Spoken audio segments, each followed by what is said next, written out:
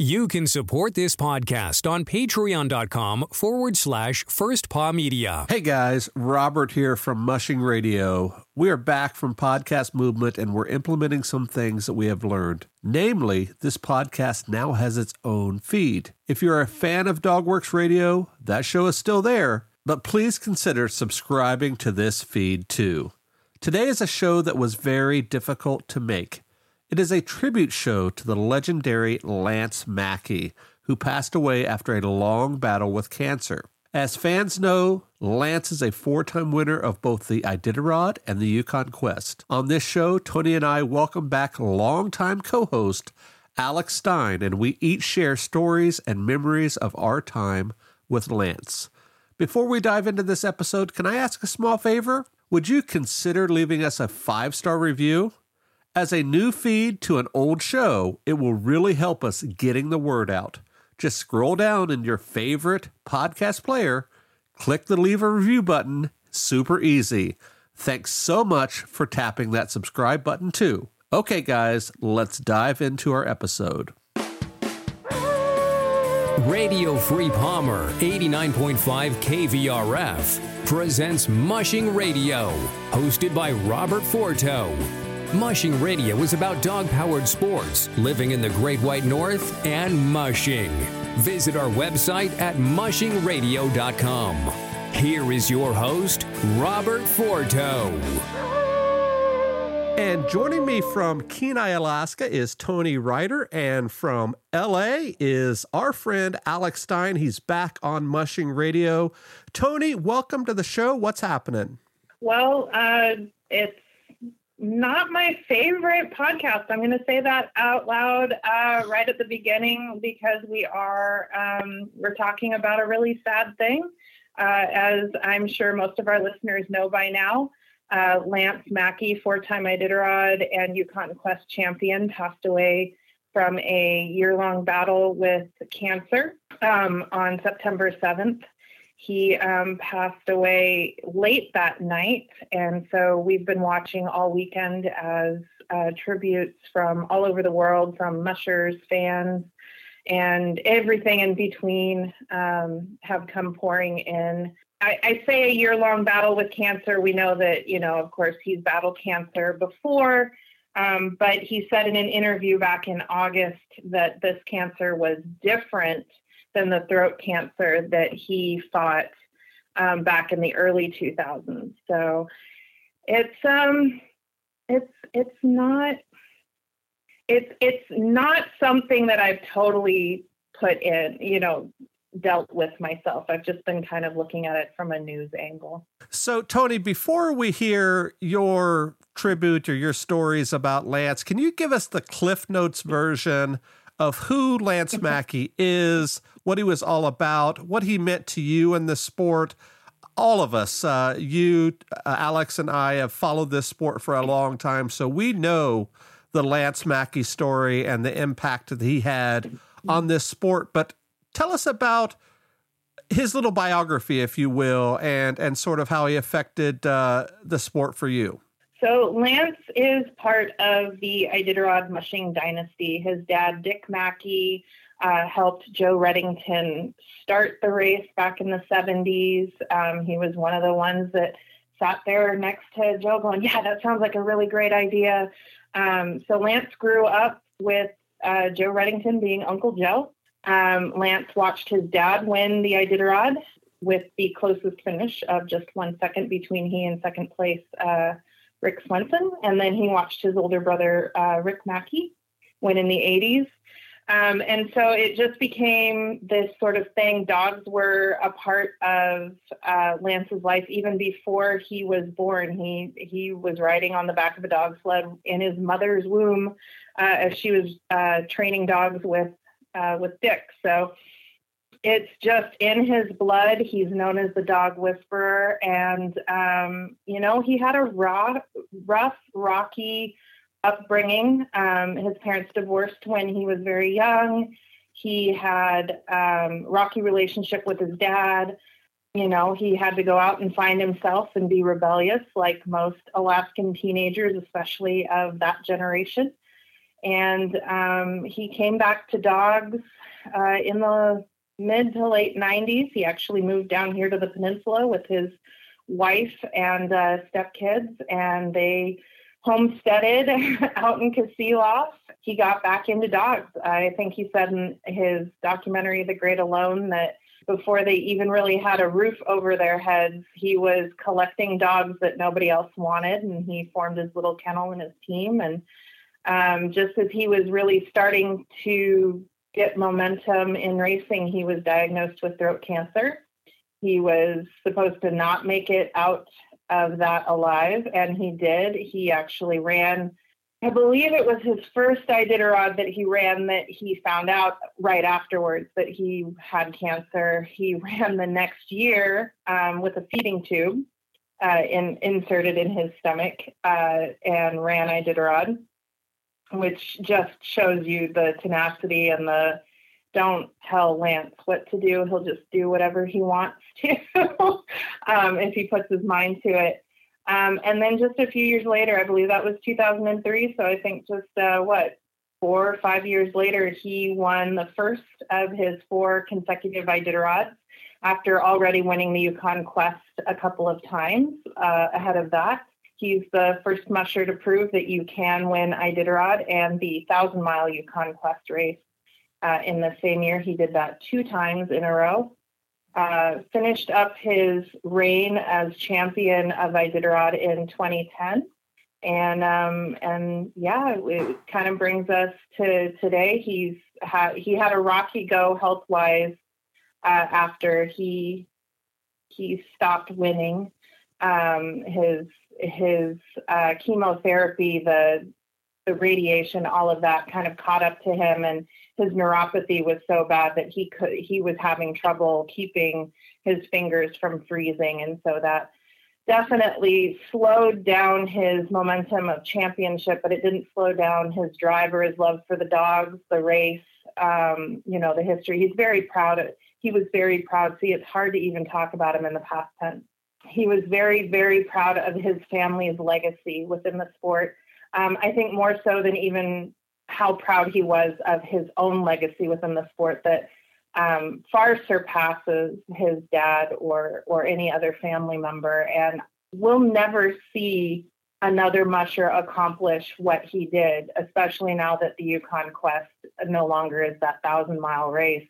To have a team of dogs within the span of a month win 2 1,000-mile races or close to 1,000-mile races is something that we'll never see again. And so he is considered not only a legend of the sport and the race, but considered one of the best, if not the best, dog musher, at least in Alaska.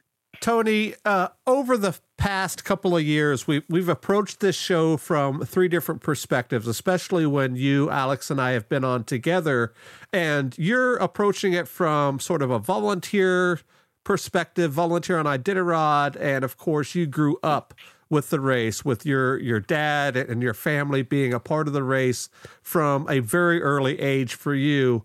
Can you tell us a story or two, or maybe an interaction that you had with Lance, or maybe some favorite moments that you had following him during your lifetime? Yeah, but it's not really with Iditarod. I mean, I do have Iditarod stories, but I think one of the most, the one that keeps coming to mind over this last few days after finding out that he'd passed, his youngest son, when I don't even remember how young the kiddo was, he may have been 2, but at the final Tuscamina 200, we were sitting there in the roadhouse that was being used as the checkpoint, and you could tell Lance was beat. He'd been running dogs outside in the cold all day, and it's a checkpoint. You're supposed to get the dogs bedded down, rested, and maybe catch a few winks. And mushers can sleep through anything, but his young son was not ready to sleep. Dad was in the room, so he wanted Dad's attention, and so it's just that picture that I have.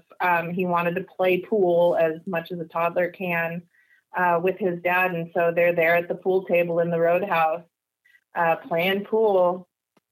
And that's just a memory that, Lance was a fantastic dog musher, and he was a dog whisperer. But, everything I've heard and the little that I've seen is he really did want to be a really good dad for his kids. He didn't have the best relationship growing up with his father. And I really did feel that he wanted to break that cycle and change some things. And he definitely, from the few interactions I got to see up close with his two youngest kids, I think he was trying and doing his best. And, it's such a loss for them. They've already lost their mom, and now they've lost their dad. And, that's where my thoughts have been the last few days. Is I know that they've got good family support with aunts and uncles and cousins and more aunts and uncles, but just the loss of both parents is just so hard. So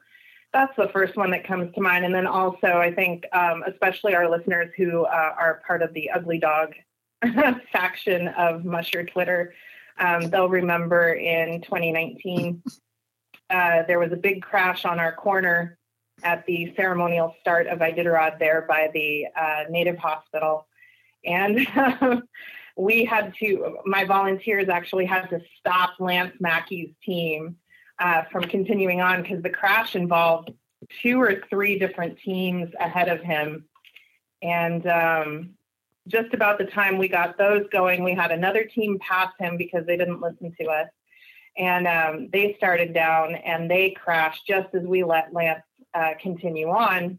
And so here's another pileup of dogs and everything. There's no room for Lance's team, and yet he was able to weave his team through all of the down sleds, the tangled dogs, making sure not to run over the crowd, which was pretty big at that point because Lance Mackey was coming. And I think that's another memory that I'll remember, not only from my angle of watching the whole thing unfold and just being completely stressed out as the area coordinator, but also hearing the entire crowd just gasp and watch him just quietly move through this chaos with I felt like his body language was just a giant shrug, like, yeah, no big deal. Been here, done that, whatever.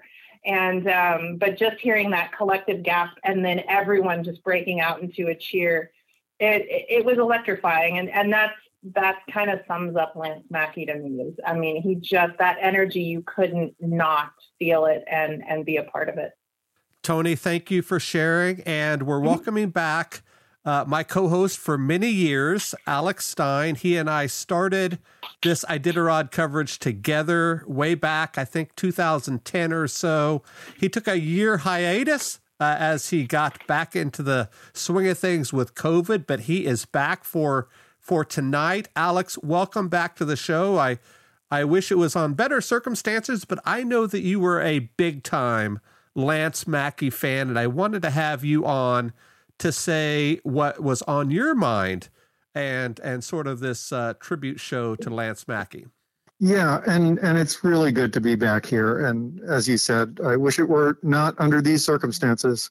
But when I first started really getting into being a big fan of mushing and of Iditarod in particular was when Lance was just completely and totally dominant. And there had been people mushers who had run both the Yukon Quest and Iditarod in the same year before, but usually they would do that with 2 completely or almost completely separate teams of dogs. And that's because the quest ends, and then I think Iditarod starts like 2 weeks later or something like that. And Lance had noticed that when he was running his dogs, either in Iditarod or on the Yukon Quest, that he felt like they were really hitting their stride in the last part of the race, like the last 150, 200 miles. They were performing at a level that was just so much higher than what they had been at the beginning. And he was the first one who noticed, and we take this for granted now, that at the end of the race, the one thing that almost every musher will tell you is, yeah, my dogs want to keep going. They could go another 150, 200, 300 miles. And at the time when he wanted to run the Quest and Iditarod together in the same year and do that in a really competitive way, people thought that was crazy. People thought that's something that couldn't be done, which ironically is sort of what a lot of people said when the Iditarod race was launched in the 70s. So that's one thing about Lance. He had this like telepathic ability to communicate with his dogs. He famously would spend nights out in the dog yard sleeping with among his dogs, and just seemed to know them better. Would know what the slightest movement of an ear meant for all of his dogs. And that's kind of an astonishing thing. I think I joke that sometimes he thought that he was part dog, and I don't think that's a huge exaggeration. There was a great story that Jeff King told to Alaska Public Media after Lance passed, and he was talking about in the first year that Lance won, he was having difficulties with his sled, and he broke his right runner, and so he was basically riding on one runner. And the other side where his right foot would go was just not there. So he was just like riding on this one runner. And he came into a rainy pass and was hoping that he could get a sled, that somebody would lend him a sled. And someone offered him a sled, but said, "Oh, well, you have to pay for it."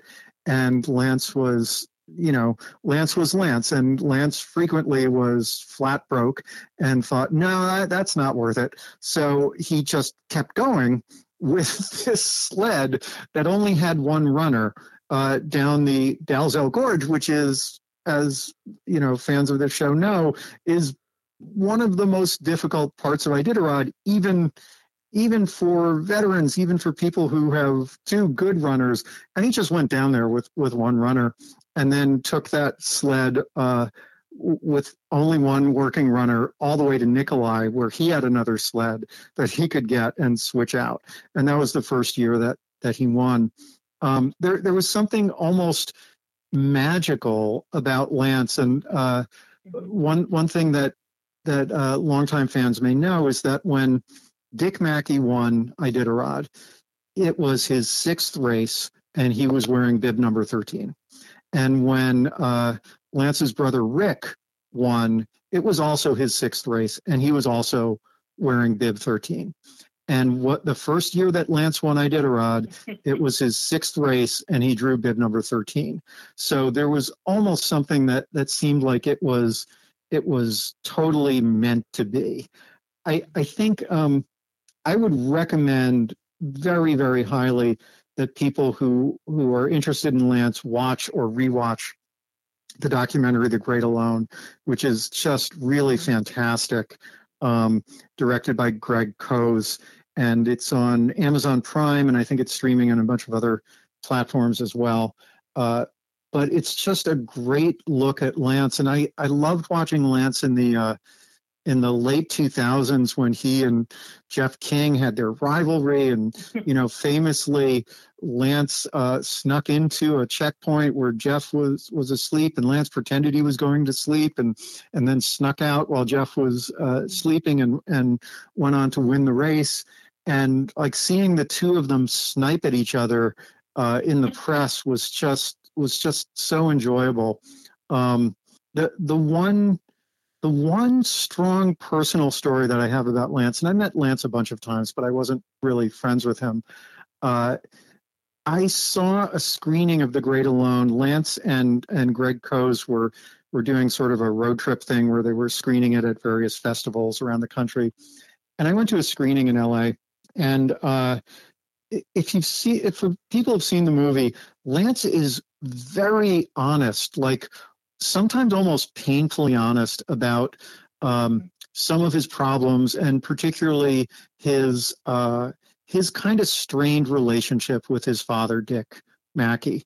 And he talked a lot about Coldfoot, Alaska, which is where there's a little truck stop, and Dick Mackey owned that for a while. And Lance spent some summers there and spent a lot of time there. And after the screening, I went up to him and I said, I have something to tell you that I don't think anyone has ever told you before. And he gave me this look, and I could tell that the look meant, I've heard people say that to me 1,000 times, and usually they say something dumb that everyone says to me, like, I went on a sled once. And so what I told Lance is that, and this is true, that my wife and I were married in Coldfoot, Alaska, at the bar by the bartender. And when I said that to Lance, he just beamed. He was so happy. And we talked a little bit about Coldfoot, and then he shook my hand and he said, I can't wait until I go back to the hotel because I'm going to call my dad and tell him about this, and he's going to get the biggest kick out of this.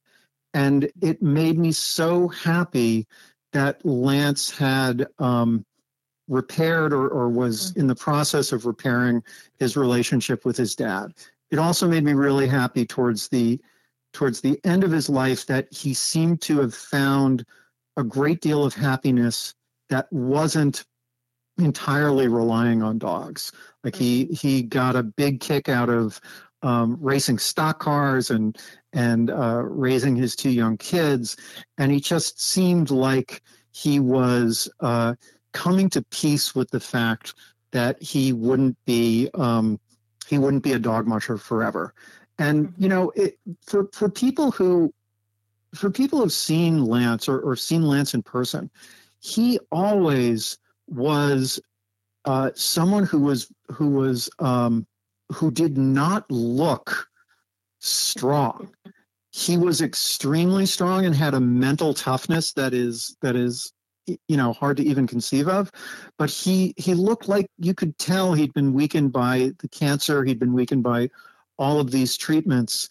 And I think I had a long thread about this on Twitter, and I won't reiterate all of that. But in this show, I've tried to, over the years, steer clear of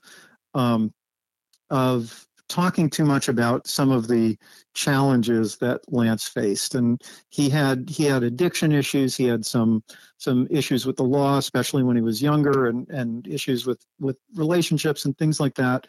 And I kind of steered clear of that because there were people who were picking on Lance, and I didn't want to feel like I was piling on. But I've come to realize that part of what I admire about Lance the most, and like Toni, I still am talking about him in the present tense because it's difficult. I admire that he did things, and I think would be one of the first to admit it. He made some mistakes. He did some things that I'm sure he was not proud of, and I'm sure that he recognized as mistakes. And yet, in spite of all of that, he never let that stop him from just wholeheartedly pursuing his passions, especially his passions for mushing and for being with dogs. And I think all of us have done things that we don't look back on fondly. We've all done things that we recognize are mistakes or things that we're ashamed of. And I think sometimes we carry that stuff around with us too much. And if we could get one lesson from Lance, and there's a lot of lessons you can get from Lance, but if you could get one thing from Lance, it's that he did that stuff and he would admit it, and yet he didn't let that stop him from pursuing his passion. And I'm not saying that certainly not me, but I'm not saying that our listeners will win 4 Iditarods. But I think that there's something really important to that. And I hate when people die and people fall into these two camps. They either lionize the person and start acting like he was perfect, or they demonize him and they start cutting him down. And Lance Mackey was a human being, and he had flaws and he had amazing strengths, and there's a lot of stuff to admire about him. And I think the fact that he was human and that he had problems makes me admire him all that much more. Here's to the adventure-seeking dog mushers out there. The hundreds of you who stand on the runners dreaming and thinking about the Northern Lights. Of course, there is something else you can do if you've got something to say. Start a podcast with First Paw Media and harness your creative side. Maybe even earn enough money to tell yourself, hey, I'm not just a dog musher, I'm a rover, I'm a wanderer, I'm a voyager, I'm an explorer. Visit firstpaw.media. Mush on over today. Thank you, Alex, for sharing. And I agree with everything you said, especially there towards the end about, finding that way, whether you're, everybody has flaws. And of course I am one to speak of that for sure. As you guys tell your stories, I come from it from a musher's perspective. You guys are definitely from the fans' perspective, the volunteers' perspective. And I just have a story or two to share about spending time with Lance at checkpoints and at races and that sort of thing. I think I raced with him 5 or 6 times, I guess, in qualifying races and in sprint races. Of course, I was never with him on the trail because he was just so much faster than me and just about everybody else during that time on the trail together. But when I did interact with him at checkpoints and at the starting line and that sort of thing, he was always so gracious. And I know so many people have said that in the threads over the last few days about how he would always be there for other people, whether he's coming out after the Iditarod finish or wait for people at checkpoints or give advice and so on and so forth. And he always did that for everybody that I ever saw him around. He was not unapproachable on a race. And, there's often 2 camps there, especially if you think about other sports, and you have these, mega superstars that playing in the NFL or hockey or whatever, and they just seem to be so unapproachable, and that's totally a different spin for Lance. He was always there for just about anybody to offer advice or encouragement. And just a quick story, I guess it was in 2019 or so, he came out to Eagle River to run in the Eagle River Classic, which is sort of a big time sprint race here in the Matsu Bowl, Anchorage Bowl, Matsu area. And at that time, he was not at the height where he was before. He was, he was on the downside, if you will, in terms of being dominant. And we all know how he did in Iditarod during those years. But I remember waiting for the open class to start. They always started at the end of the day, so the last class to go.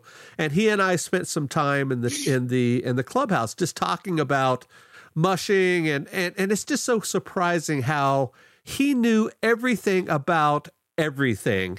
And he would talk about our podcast, and he says, I remember when you had so-and-so on, or I remember when you talked about this or that. So not only was it cool that he was a fan of the show and he listened often, I don't know if he was a weekly listener or not, but he offered advice to the stories that we told during the podcast. And I think that was really cool. And, just having his insight to what we're doing and he obviously enjoyed it. And on occasion, he would even criticize the podcast, and he would say something like, when Alex and I would be talking about whatever, and he would say, that's not exactly how it went down. Let me clarify a thing or two. And he would criticize the podcast and set the story straight, if you will. And sometimes I remember to clarify that on the next episode that we did or whatever. But often I just sort of let it slide and, tried to make up for it as we went along. But I guess in summary, it was just him being sort of the ultimate musher.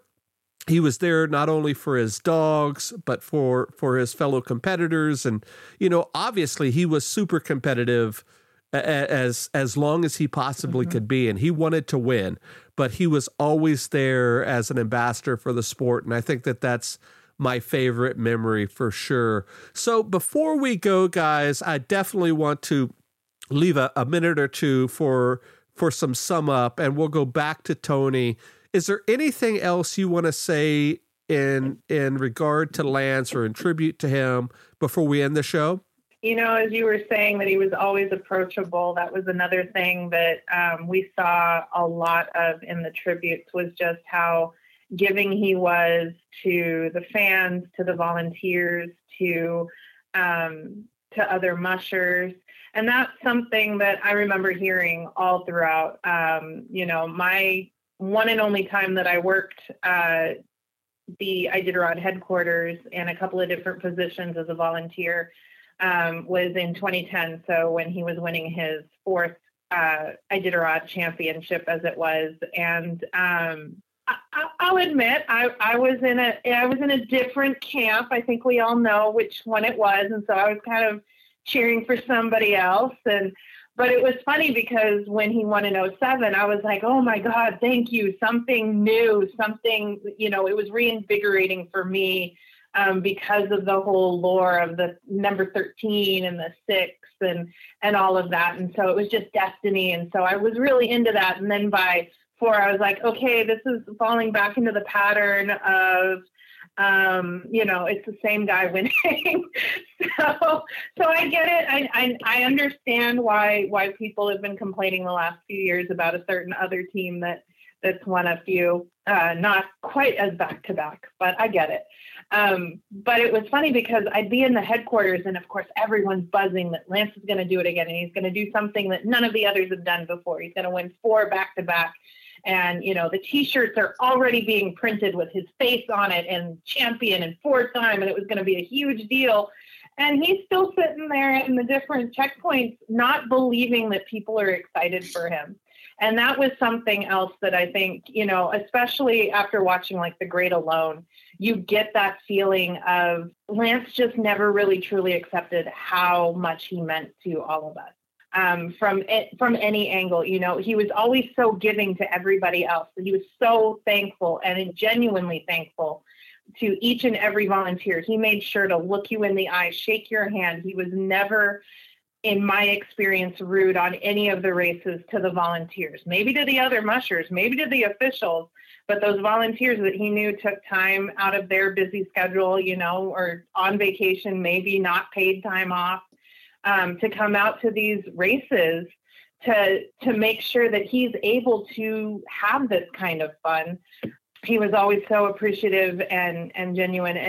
And I don't know, I hope that especially as news finally became official to the world that, you know, he did have cancer again, that he was struggling back in August, you know, and the love poured in from all over the globe. You know, he's still apologizing for some of the mistakes he made 2 years ago. And no one's telling him, you know, nobody was telling him that he was still, you know, they were just showing love to him. And I really hope that, you know, he was reading those comments and truly accepting and understanding just how important he was to so many people, even people that never got a chance to shake his hand. He is so very important to the sport, not just for the legend of what he accomplished or anything, but just because he breathed, like Alex said, he was part dog. He was everything. He epitomized what we envision a dog musher to be. And yet, you know, and I do agree with those that have said, you know, he was more than a dog musher. He was a dad. He was a partner to so many of the, you know, from not only his personal life, but, you know, he's a partner in the racing group that he was in. He was partner in any business thing that he was in. He was fully invested, and it's just such a big hole that he's left behind. And it's hard to talk about it like that, you know, this is final. I still expect to talk about him next year. during Iditarod, even if he's not racing. You know, I'm not going to be thinking, oh, he's not with us. He's watching. Thank you, Toni. And I'm going to give Alex the last word, since he is the storyteller of the group, and I want to end it out on him. I know we didn't talk about this at the beginning of the show, but very quickly, my final part of this is I got to know Lance's family decently well over my time here in Alaska. I got to know his mom, Kathy, before she passed away, and hear the stories about Lance from her. I got to know his brother, Jason, pretty well over the years, and to hear the stories from their trials and tribulations on the trail as well. And I got to know his niece, Brenda Mackey, pretty well. We have a whole bunch of dogs from her, and I've heard a story or two about Uncle Lance from Brenda as well, and those stories will always stick with us. And I know that that Lance is a part of the Alaska Sports Hall of Fame, and of course the Mushing Hall of Fame, or whatever. I guess you cannot retire a jersey like you can in the NFL for Lance, but if I had my druthers, I think that I would probably retire bib number 13 for Lance Mackey and his accomplishments for the sport. I'm sure you both would agree with me there. And with that, I'm going to leave the last word before we close to Alex. What do you have to end the show, Alex? So I just want to piggyback on what Toni was saying. I got the impression as late as like 2015 or 2016 that Lance didn't quite know or understand how much he meant to fans of mushing, especially fans outside of Alaska. And I join with Toni in hoping that towards the end that he got to really appreciate how much people love and care about him. And I just wanted to mention in 2010, when I was in Nome for the very tail end of the race, one of the things that struck me, and you know, if you've watched the finish of Iditarod, when the winner comes in, there's several thousand people on the streets, and when you get to like number 32 or so, there's sometimes a couple dozen people there. And I don't know if he did this for every musher who came in, but every musher that I saw come in, either watching on the live stream or when I was in Nome, Lance was there. Even if there were only like 5 other people at the finish line, Lance came out to greet everyone who finished Iditarod. And he congratulated them, and he shook their hands or gave them a hug, and then he left. And that, to me, says so much about how he understands what this sport is and what it means to be able to, we say all the time and you and I have said this on the show, and you and Toni have said this also, that it's such an accomplishment just to finish a 1,000-mile race. It's something I will never do. And almost everybody who runs dogs or thinks about running dogs, that's their goal. And it's so hard. And so few people are able to actually do that. And I think Lance really, deep in his soul, understood that and wanted to celebrate every person who came in, whether it was someone who won or someone who was top 10 or, someone who was 63rd, and that says to me, this is someone who really understands what's important.